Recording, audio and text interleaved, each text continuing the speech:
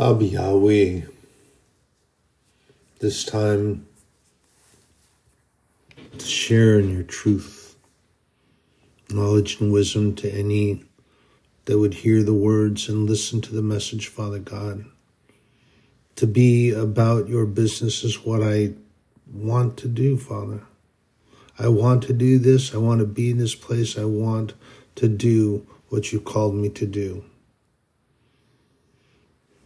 What you sanctified me to do, Father. You have made me holy. I must deliver your word. I must be about your business, and I must be in truth, always in truth, Father. Any that would hear the words, listening to the message, and return to your written word, Father God, and seek your face. Al Yahweh Aman, Yeshua Aman, Parakutos Aman. So, we can take a little bit of a relaxing turn, because I'm not going to be taking you over the rough bounding roads through Scripture. I'm going to take it easy on you today. Emotionally, maybe not so, because for me, it's a very emotional place to be. So I got to thinking about this and sharing and questioning, and the Holy Spirit took me to give me answers. So a question is relative to what I'm going to share. And what I'm going to share about is a holy place that we are called to. And I'm going to talk about two words that, if you go to church, or if you've heard of church, or listen to people talk about it,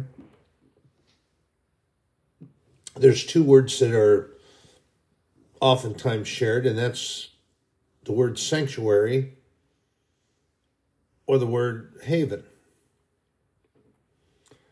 Now, sadly,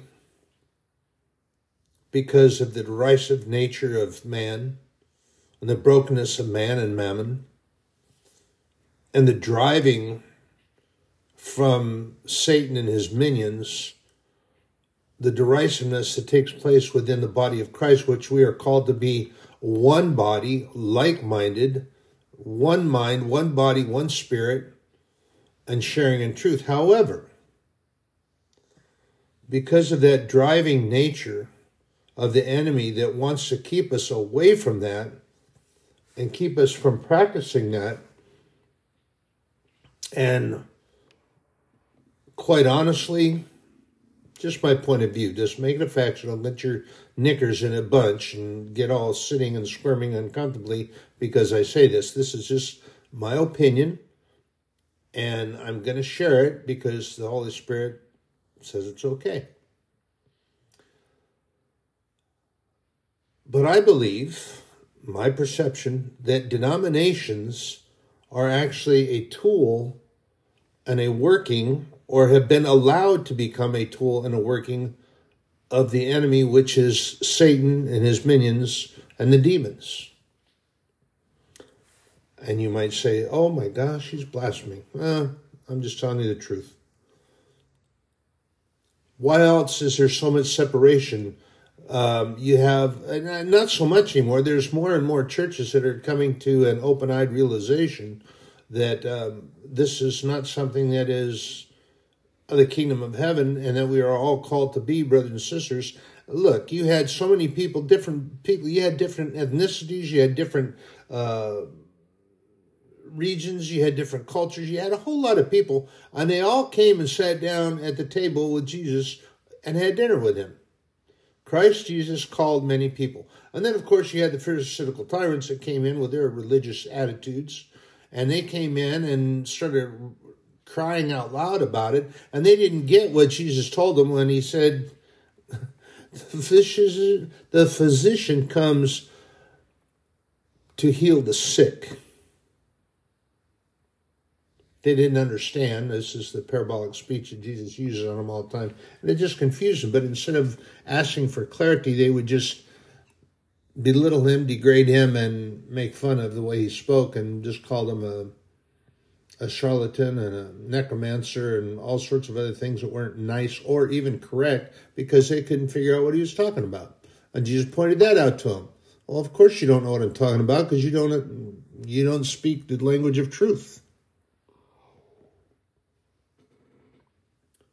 But denominations, if you not so much so now, and of course I don't pay attention to it anymore because really I hear about it, but my concentration is that God wants us to be together. And as a diplomatic envoy and working with a diplomatic visa for the kingdom of heaven and called by my Lord God, which I do, and which he did, and which I do, that's what I'm doing now.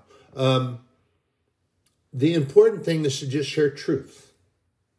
But so many of these folks, you can't come to our church because you're not of this denomination. What are you talking about? You go to a Baptist church and you want to come over here to whatever it is. You can't come to a Lutheran church because you're not at all like us. You don't dress like us. You don't talk like us. You don't act like us. And then you go over to the Catholic church. Well, you can't come in here because you don't this and you don't that and you don't this and you don't that. Or you can't be a Baptist at first. And then you have all these segregational churches. You have the first Southern Baptist, you have the second Southern Baptist, and the third Southern Baptist, and the fourth Middle Baptist, and you have all these numbers and separations, and they all decide to worship a little bit differently, and that others can't be included because they're not a member of that church. And there are some churches that even require membership before people can even come in to worship at all. I've seen that done. What is up with that? That isn't at all what God has intended for his children, us.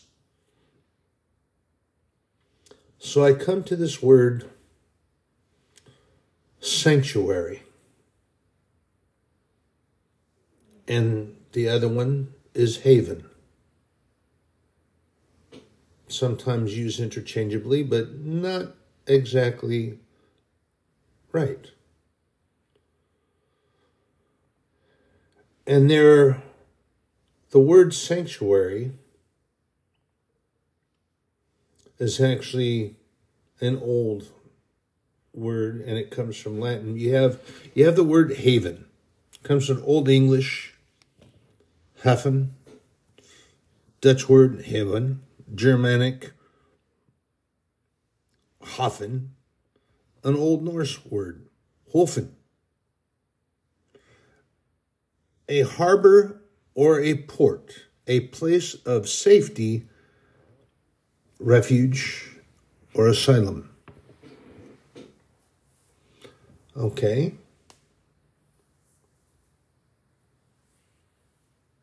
That's applicable to a lot of things. I use that. And you see, it's part of the title of this podcast that God gave me. Haven of Truth, anchored in the Word. It's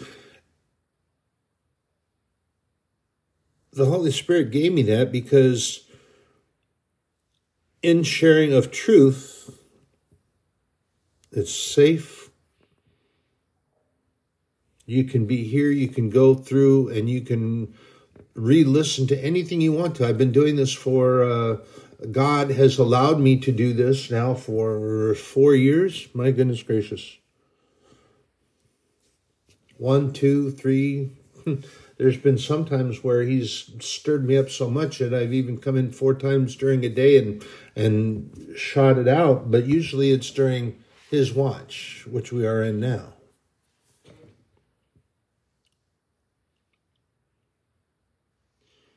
But in particular, the word that I really drew into, and I'd been thinking about it actually all afternoon. I'm talking to my Father about it, praying about it, and sharing it with the Holy Spirit. And he woke me up from sleep, said, okay, let's go share this. And it's the word sanctuary. Why I started going into that was because I was talking to one of our elders, and we're getting ready for sharing of the world mandate, which is something that we have all should be familiar with. I hope we're familiar with. But it's a mandate that is not given by this government or the government of man or mammon, but it's a directive that God has given, and it has to do with the Great Commission, actually. And it's a mandate that was given by God and given as the Great Commission. Remember, I've shared that with you before. So we have that going on. And I was talking to one of the elders. I said, well, are we going to meet over here or over here? Or are we going to be in the sanctuary? And then it stuck. That word sanctuary just stuck. And all day, and even somewhat distracting when we were in our meeting, I was thinking of sanctuary. So sanctuary. It comes from 2 different eras of Latin. You have a late Latin and you have an early Latin.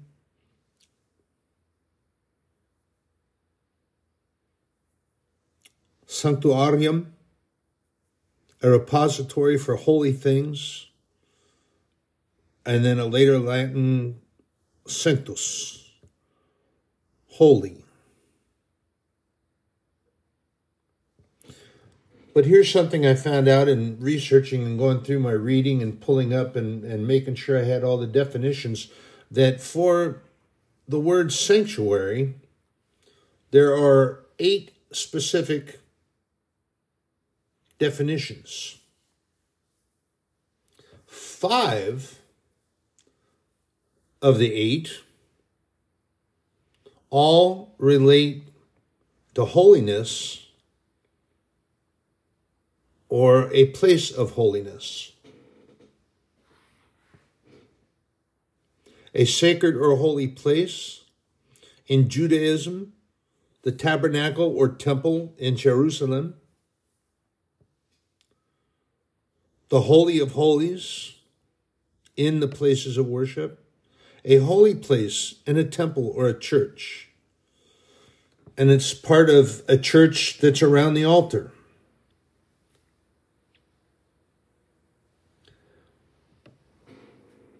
But here is the import of that word.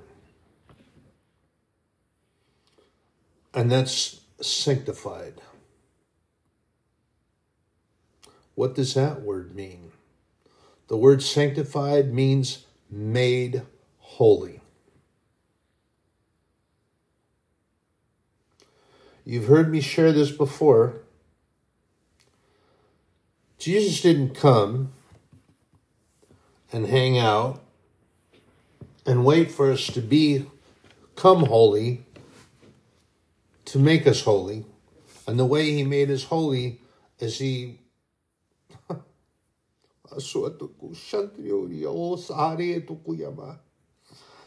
came and he died on the cross. He was crucified by man and mammon, and those who belittled him, degraded him, and berated him, and called him a blasphemer, a wizard, a sorcerer, a necromancer, and even accused him of being a devil worshiper. Because they didn't understand truth, and they couldn't understand the authority that he spoke with, and they refused to take any part of that. Except for you have one. And they used to call him the teacher of teachers. And his name was Nicodemus.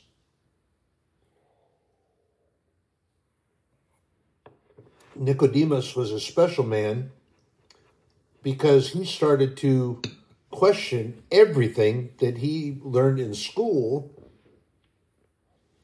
And in his Pharisaical learnings, pardon me, he began to question the things that he had been taught in school. And going through and applying these things that Jesus was saying, and then was, oh, wait a minute. What if there's a whole lot more to God than what we have been shown in the scrolls or written about there, and that God is a greater mystery? Which is exactly what we're told in the scriptures when you go through, that God is a mystery. The relationship between God, Christ Jesus, and the Holy Spirit is a mysterious relationship. The word I shared with you before is perichoresis, which is a Greek word. And I wear, actually, something I wear around my neck. It's called a triskele. It's Celtic, and it looks like three leaves kind of overlapping. It's made of silver, but they intertwine. So it's kind of triangular in shape, but there's 3 points. And somebody tried to tell me that asked me if I was practicing Wicca. I looked at him because I know what Wicca is, and I said, no, why would you ask such a question? He said, well, that symbol you're wearing, it's a sign of witchcraft. I said, no, it's not. It's called a triskele, and was used by ancient tribal peoples. Druids were some that had accepted that. But here's the thing. For me, it's representative of what I shared with you with the perichoresis is the triune spirit, Father, Son, and Holy Spirit, and it's intertwined, which is why I take it. And my belief is that that's the representation that it is. It doesn't matter that they could believe whatever they want about it. But for me, it is perfect representation of the intertwining. It's one piece. But it looks like it could be 3 separate pieces. The mystery of our Lord, our God, our Heavenly Father, and that Jesus, as we are shared in John 1:1, was in God, with God from the beginning, from God and came, was manifest, made flesh. Talking about the Word of God. What's that talking about? That's talking about Christ Jesus, which is why the Pharisees were so confounded. And they wouldn't even listen. They didn't want to listen because they were so arrogant and so self-centered and had taken upon themselves that Jesus must be a heretic. Got to be a blasphemous heretic. We're just going to crucify him for everything he says. But back to point.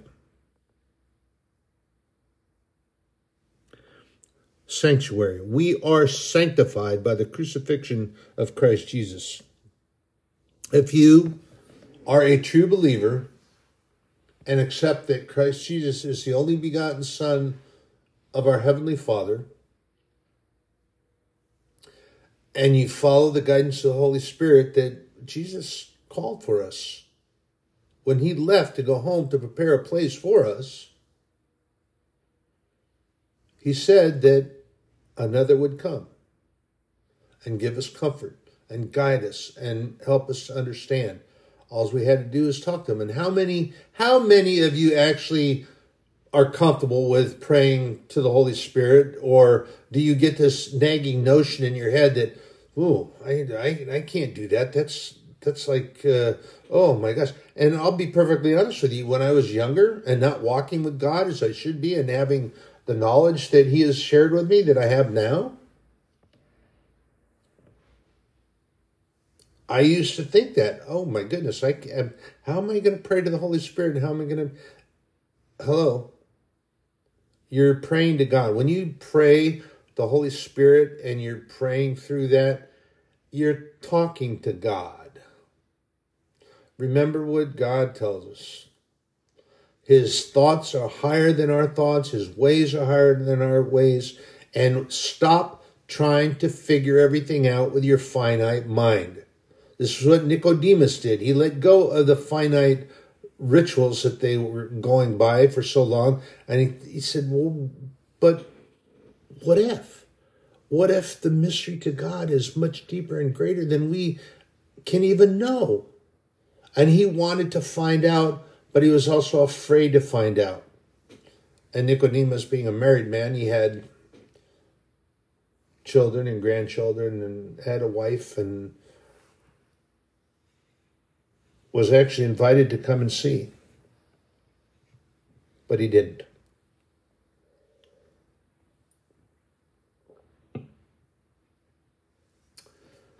Sanctuary, a holy place. We are sanctified, made holy by Christ dying and washing us in his blood, covering our wounds with his wounds, and we are sanctified. And God clothes us with robes of righteousness because of that.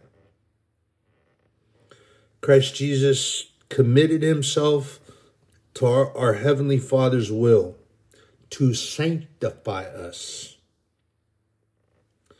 to make each and every one of us that are true believers of Christ holy. We have just a morsel that Peter shared in the scripture of what Jesus went through on his path to that, to sanctify each of us that choose to believe in him and have faith and follow. We find that in 1 Peter 2 and 23.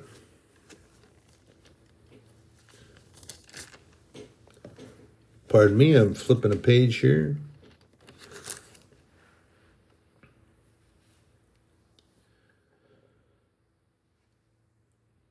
Actually, I'm going to read in verse 22 and just read to the end. Who did no sin, neither was guile found in his mouth. Remember when he went before Pilate, and what was the first testimony that Pilate gave? Remember, he took Jesus aside 3 times, and 3 times he came back to the Pharisees and told them that he found no reason. The first time that he came back, he said, "In this man I find no guile."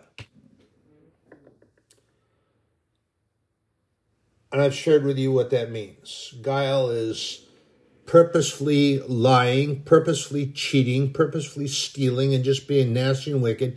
And this is why I tried to make note of this, that people mistakenly say that when babies are born, they're born in sin. Well, no, they're not. They're born into a sinful world, but they don't learn to sin and they don't learn guile until it's taught to them by either older children or adults, and sadly, even their own parents. They teach them how to tell little white lies, and that's okay. And rather than teaching them how to be protective of sharing only the truth, but maybe so it doesn't hurt someone, that you want to be more protective. You don't have to lie to the person, because that's just wrong. That's an abomination. The scripture speaks to that. That's just a plain out abomination. God doesn't want you to lie, period. And when you try to bend it and make it okay, that's because you're being lazy and you're saying, well, a little white lie is okay because it doesn't hurt their feeling. No, you're being lazy because you don't want to take care in order to guard their feelings or protect their heart. You don't want to do that, so you make it easy and you bend the truth. That's not allowed. According to the word of God, that's not allowed. A lie is a lie is a lie is a lie. Period. Exclamation point. ...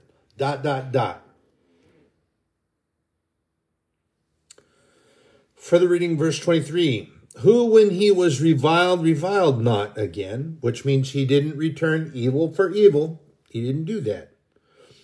Now I'm going to interject here too. I shared with this to you. At any given time,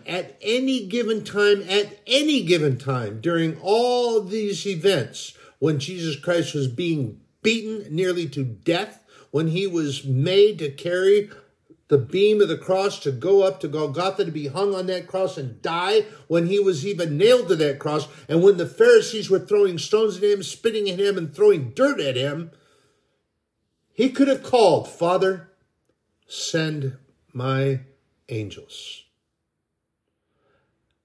And legions of angels would have come to his call and set him free. Do you not understand that he could have had this world as we knew it then, historically read about it, that it could have been destroyed to set him free and protect him and take him home in safety?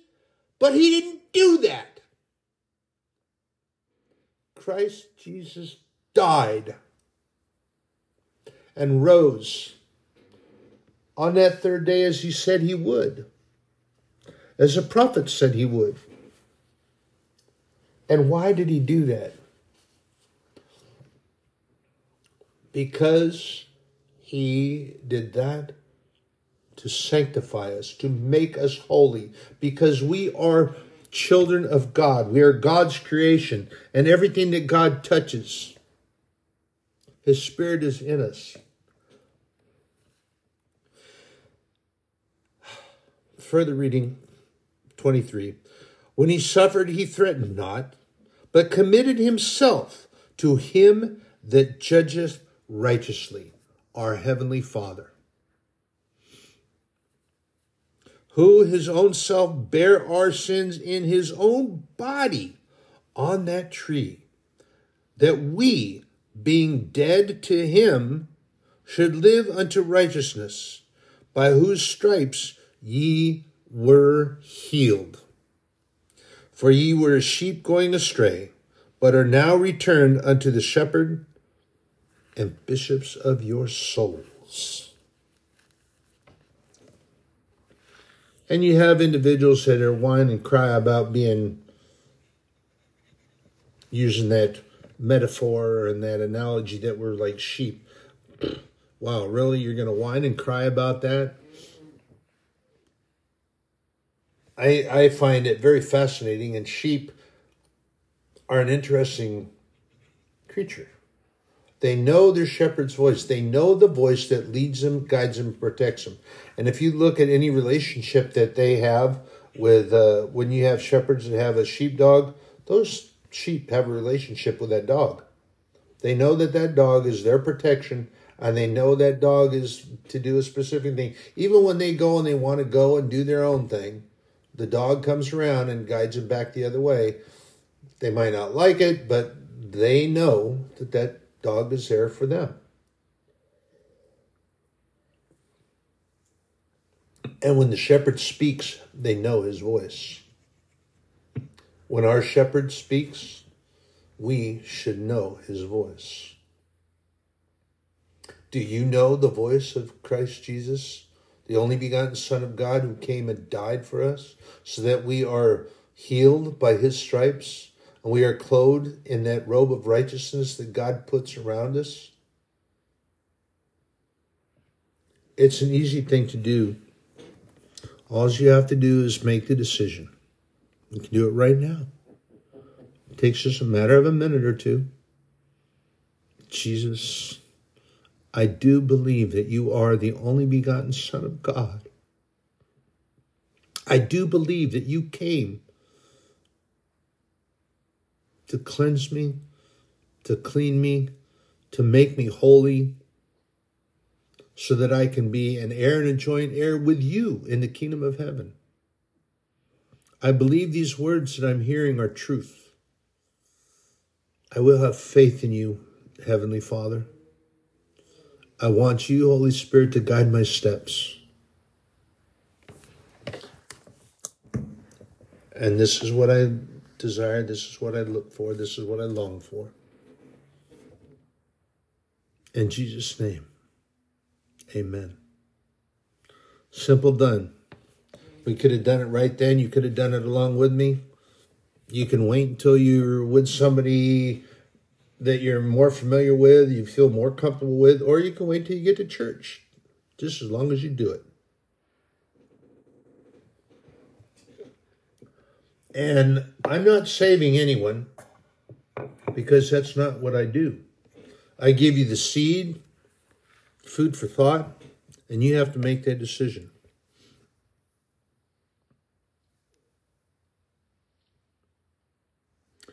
But back again, we find that there's a number of scriptural passages that speak to something that is very specific that happened with Christ Jesus when he was crucified. And we actually find the first reference. We're going to go into Matthew chapter 27. At the risk of sounding like I have favoritism, I guess just admittedly I do. I like Matthew a lot. Matthew is very direct. He used to get made fun of. Pardon me. And a lot of folks didn't like him because, again, I share he was a tax collector. He was paid by both the Romans, and the Pharisees were kind of putting a little jingle in his pocket because he helped them. He helped them so that they could save out of their pocket directly and still have substantial possessions. So he kind of protected them and helped them through things, and whether directly doctoring the books, I'm not going to get into that, but he was getting accommodated by the Pharisaical tyrants and those that were on that side. And then you had the Romans, and Matthew was quite a wealthy young man. But the thing in particular that I like about Matthew is that he was actually also very humble. He spoke several languages. He knew how to read and to write, and he knew numbers. But he wasn't belittling to anybody. Matthew was actually a pretty humble guy, and he was also a note taker, which I think was important to Jesus. And it seems like Matthew, in reading that, Matthew was the one who was most oftentimes walking with Jesus and taking notes. Just a personal observation. I could be all wrong, but I don't think so. If I was, the Holy Spirit wouldn't let me share it with you. Just saying. But Matthew was always writing in his journal. He was always writing things down. This was why sometimes it could have posed a danger to Jesus, because you have to remember that all along his path and his mission, and that 3 years that he walked on this plane of existence, that there were those that were trying to kill him the whole time. The Pharisees, they wanted to find some way that they could entrap him or kill him. And which is really kind of silly to me and proved to be actually a point of hilarity in my mind's eye, is that they never took hold of any of Matthew's writings or any of his journals, which would have been their happy, happy, joy, joy for them, and they could have danced a jig, which they partially did. But Matthew was constantly writing what Jesus was teaching, what he was talking about, and this is why I favor Matthew a lot, because he wrote it as it was happening. as he saw it and he was walking with Jesus and writing it down. It was also detail-oriented, and he was very specific in a lot of things. And some people can't deal with that too well, but I like it. Now you have Mark and Luke and some of the others. John was always also pretty specific in things that he wrote about, and he was always talking about the love that Jesus had for us, and always talking about love, God's love, Jesus' love, and sharing that constantly.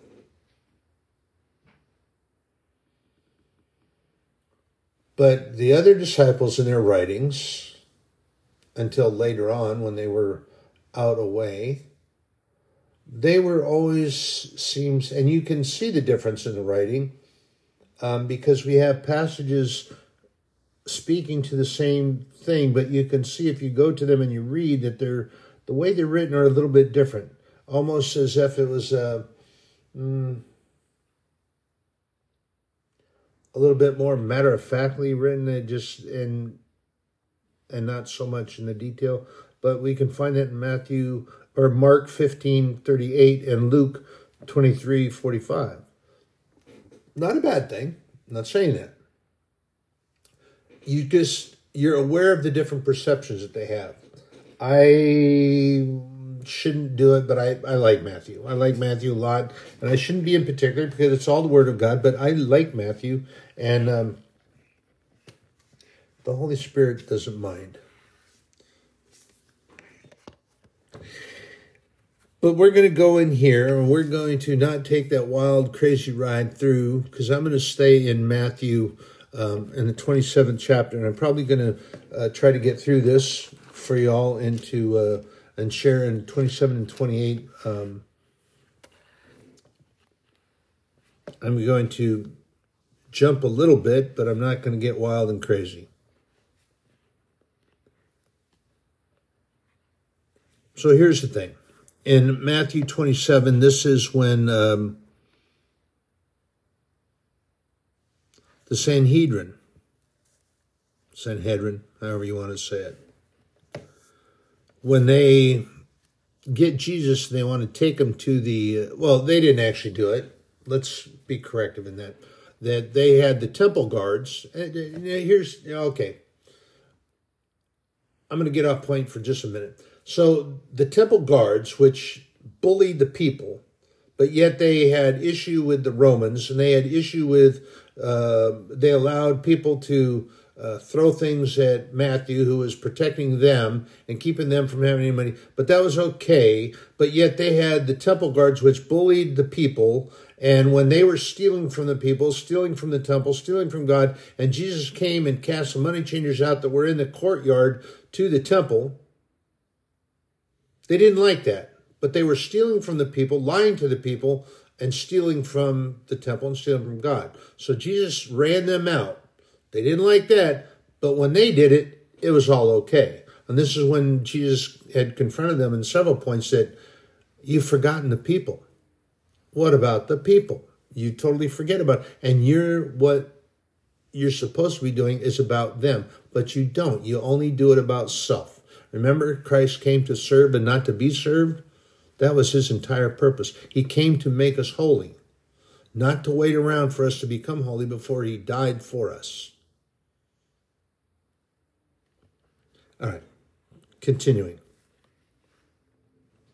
When the morning was come, all the chief priests and elders of the people took counsel against Jesus to put him to death. And when they had bound him, they led him away and delivered him to Pontius Pilate, the governor. Well,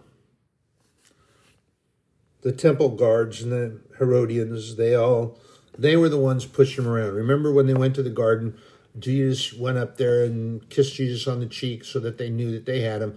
Well, the Herodians, which were the special guard of Herod, and the temple guards, they were the ones who snatched and grabbed onto Jesus. And in the garden, Jesus, he said, what are you doing? Why do you come like this? I was with you all the time and taught and shared in the temples. I taught in the synagogues, and yet you didn't put your hand on me there, but yet you come up here at night in the garden, and you come like thieves in the night. Further reading of verse 3. Then Judas, which had betrayed him, when he saw that he was condemned, repented himself, and brought again the 30 pieces of silver to the chief priests and elders, saying, I have sinned in that I have betrayed the innocent blood. And they said, what is that to us? See thou to that. And he cast down the pieces of silver in the temple, and departed and went and hanged himself.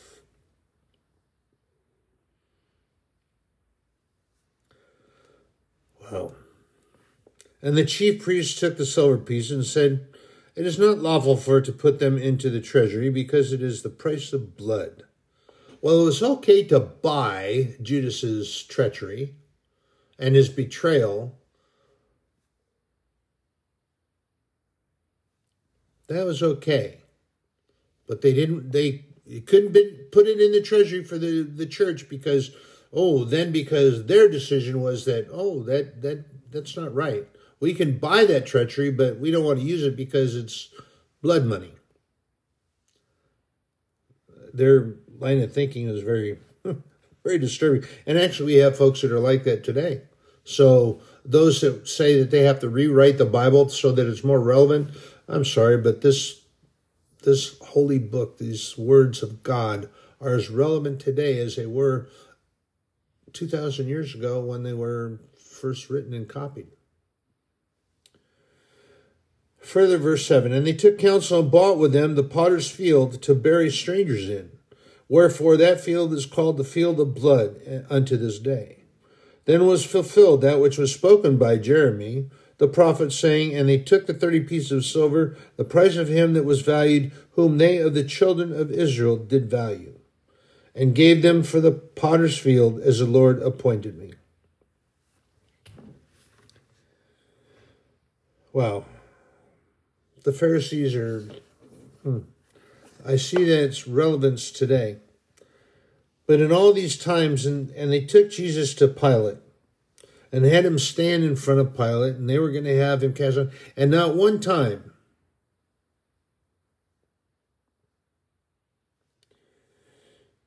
they took him to the governor, and further reading in verse 11. And Jesus stood before the governor, and the governor asked him, saying, art thou the king of the Jews? And the only time that Jesus responded, any time, thou sayest. Basically saying, you say that I am. You say that. And that's all he said.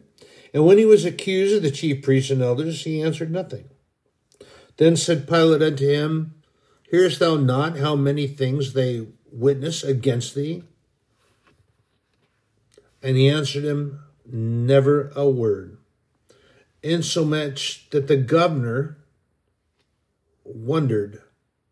marveled greatly. Now at the feast that the governor was wont to release unto the people a prisoner whom they would. And they had then a notable prisoner called Barabbas. Therefore, when they were gathered together, Pilate said unto them, who will ye that I release unto you? Barabbas or Jesus, which is called Christ?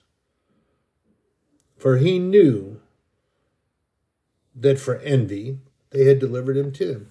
So Pilate was aware of the treachery that the Pharisees had and the issue that they had, because many times when they were walking through the streets, they knew that the people responded to Christ because he spoke with authority, he spoke with truth that they did not. He spoke the holy truth, the holy word of God, and he came to sanctify us, to make us holy. And they cared nothing about the people. So Pilate recognized that they brought Jesus out of their envy.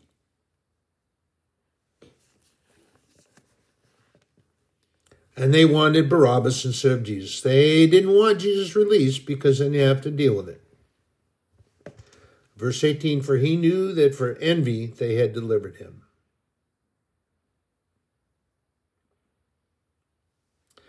Now, You remember I've shared this with you before in verse 19. Pilate's wife had been following teachings of Jesus. She had been listening to the disciples and was making her way out and listening. And she told her husband, when he was set down on the judgment seat, his wife sent unto him, saying, have thou nothing to do with that just man? For I have suffered many things this day in a dream because of him.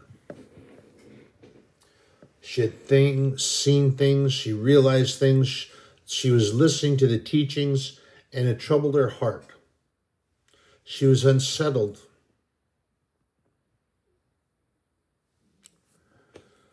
And as it was, the chief priests and the elders in the temple, they convinced the crowd that they were going to cry out to crucify him and that they wanted Barabbas instead of Jesus.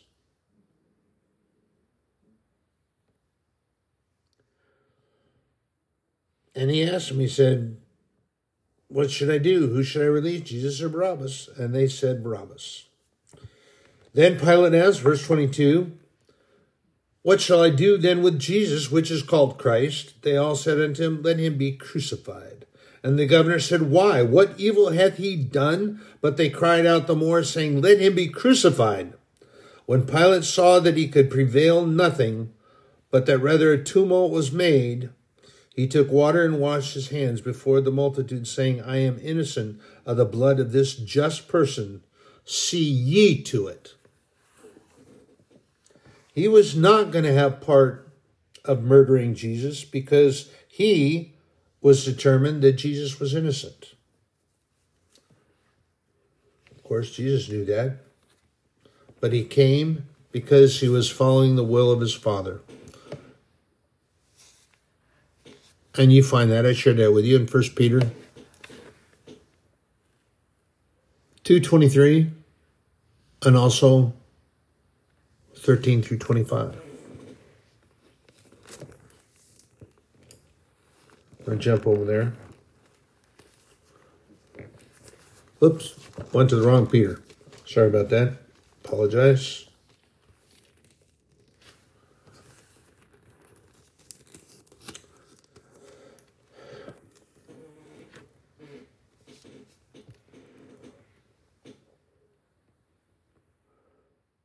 So I'm just going to read from 22,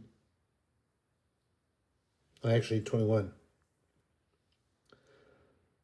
For even hereunto ye called, because Christ also suffered for us, leaving to us an example that ye should follow his steps, who did no sin, neither was guile found in his mouth. Who, when he was reviled not. When he suffered, he threatened not, but committed himself to him that judgeth righteously. Committed himself to the will of the Father. Remember when he was praying in Gethsemane, he was in fervent prayer. And he cried out to God. He said, take this cup from me. But then, in the same breath, he said, no, your will be done, not my will. He didn't want to die. Jesus, remember, this is hard for a lot of people to imagine, but this is exactly what it is. Jesus Christ is the only begotten Son of God, our Heavenly Father. He is holy in part of God and from heaven. He also came and was wholly a man. Heavenly attributes that he could have used but didn't use. And he came to walk as a man. And he did that for 3 years amongst us. And was crucified. Verse 24. Who his own self bare our sins in his own body on that tree, that we, being dead to sins, should live unto righteousness, by whom stripes ye were healed. For ye were as sheep going astray, but are now returned unto the shepherd and bishop of your souls. And I've shared this with you before, brothers and sisters. We are told that we are in a spiritual warfare. And that spiritual warfare is for our very soul. And yet you have individuals, even within the church body, that cry out about the armor of God and this, it's too militaristic and this and that and the other. And I've even heard pastors apologize. Seriously? You're going to apologize for speaking the truth and the word of God? God tells us we are in a spiritual warfare. Christ Jesus tells us that there are evil things that are going to come at us, and it's going to befall us. You have Matthew 24. Jesus tells us all these things are going to happen, and he tells us that it shall be as it was in the days of Noah before the return of the Son of Man, talking about him coming back as he promised to do, but that it's going to get worse before it gets better. Brothers and sisters, I look around and I see this stuff happening, but that doesn't mean that we get all, woe, pitiful, poor, pitiful me, and we sit down on the pity pot and stay there and don't go out and do anything. What do? We pray and we follow the guidance of the Holy Spirit. We go out and we offer brothers and sisters, anyone that will listen, not just hear the words, but listen to the message and seek that which is offered freely. The sanctity of their soul, to be heirs and joint heirs with Christ Jesus our King, the only begotten Son of God, who is in God, of God, from God, and that is heirs and joint heirs in that kingdom, that we are there. Because of this thing that I just shared with you, that he was crucified for that sake. And the tapestry that was torn from top to bottom.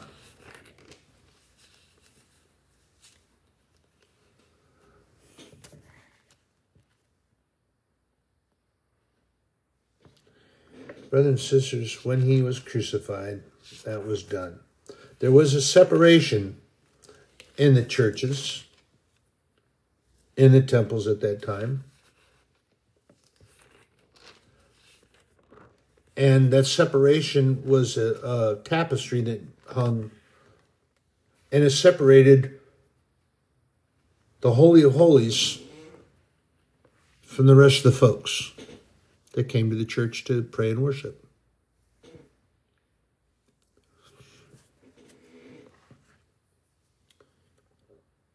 And when Christ was on the cross, and we can find this in Matthew 27, verse 46.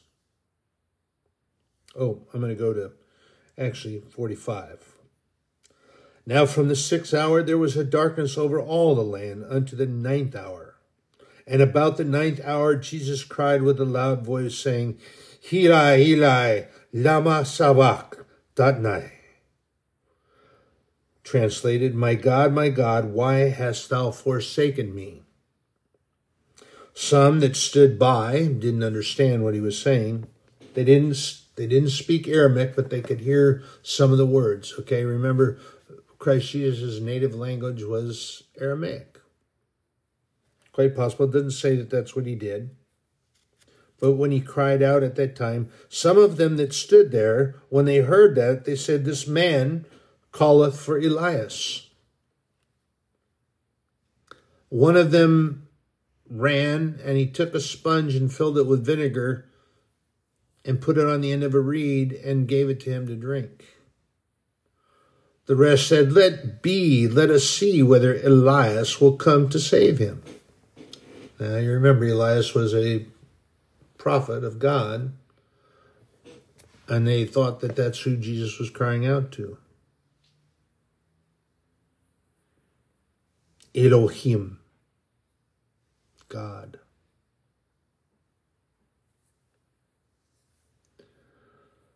Further reading of verse 50, Jesus, when he had cried again with a loud voice, yielded up the ghost. They didn't kill him. Jesus gave up the ghost. And behold, the veil of the temple was rent in twain from the top to the bottom. And the earth did quake, and the rocks rent. The earth split. There's a great quaking. Graves were open, And many bodies of the saints which slept arose. They came up. Like when he cried out in the grave and he said, Lazarus, come forth. Lazarus got up and he came out. And they came out of the graves after his resurrection and went into the holy city and appeared unto many.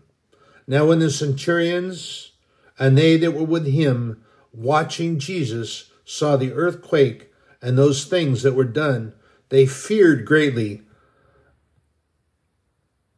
saying, truly, this was the Son of God.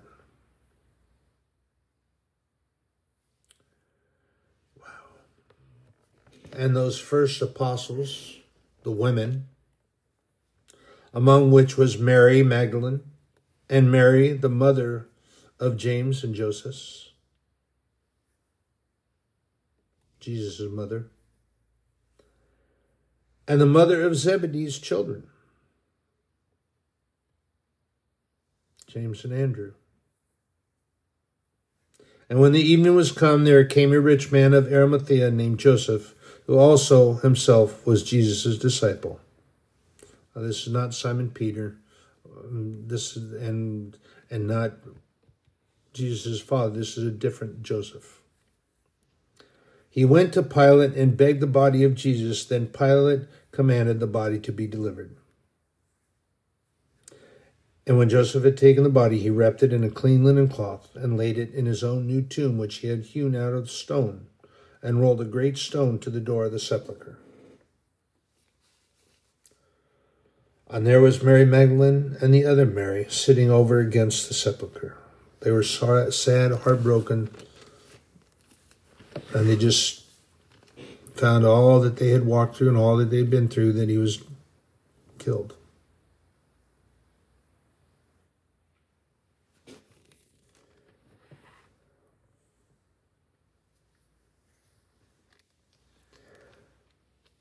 And if that wasn't enough, pardon me, that the Pharisees got done what they wanted to get done,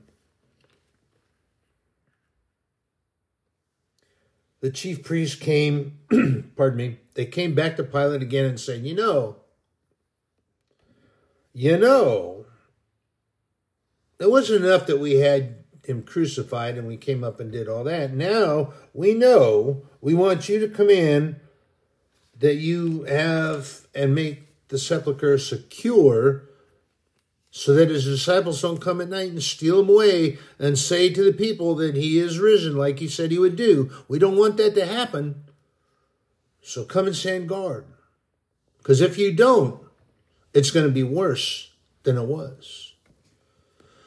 Oh my gosh, my goodness, my gracious. The deceivers, the liars, and all that they do.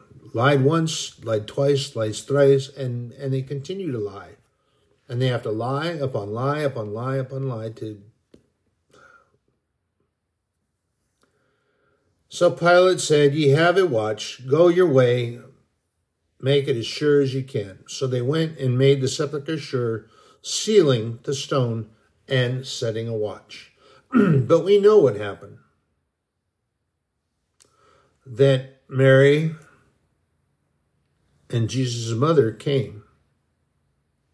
And behold, there was a great earthquake chapter 28, verse 2. And behold, there was a great earthquake, and the angel of the Lord descended from heaven, and came and rolled back the stone from the door, and sat upon it. And for fear of him, the keepers did shake and became as dead men. And the angel answered and said unto the women, fear not, for I know that ye seek Jesus, which was crucified. He is not here, for he is risen as he said. Come and see the place where the Lord lay. And go quickly and tell his disciples that he is risen from the dead. And behold, he goeth before you into Galilee. There shall you see him. Lo, I have told you. And you remember that there's relation to when Mary sees him and she thought he was the gardener until he called her by name. God calls us by names, brother and sister. He knows our name. He knows what we are. He's sanctified us. We are his holy children, We are called to do that thing, and Jesus Christ came and was crucified so that we are made holy. He sanctified us. There's no more separation. We are made able to come to the Father in heaven because of Christ Jesus.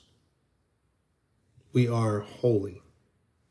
Brothers and sisters, in my prayers, am I going out, am I coming in every day? Be blessed.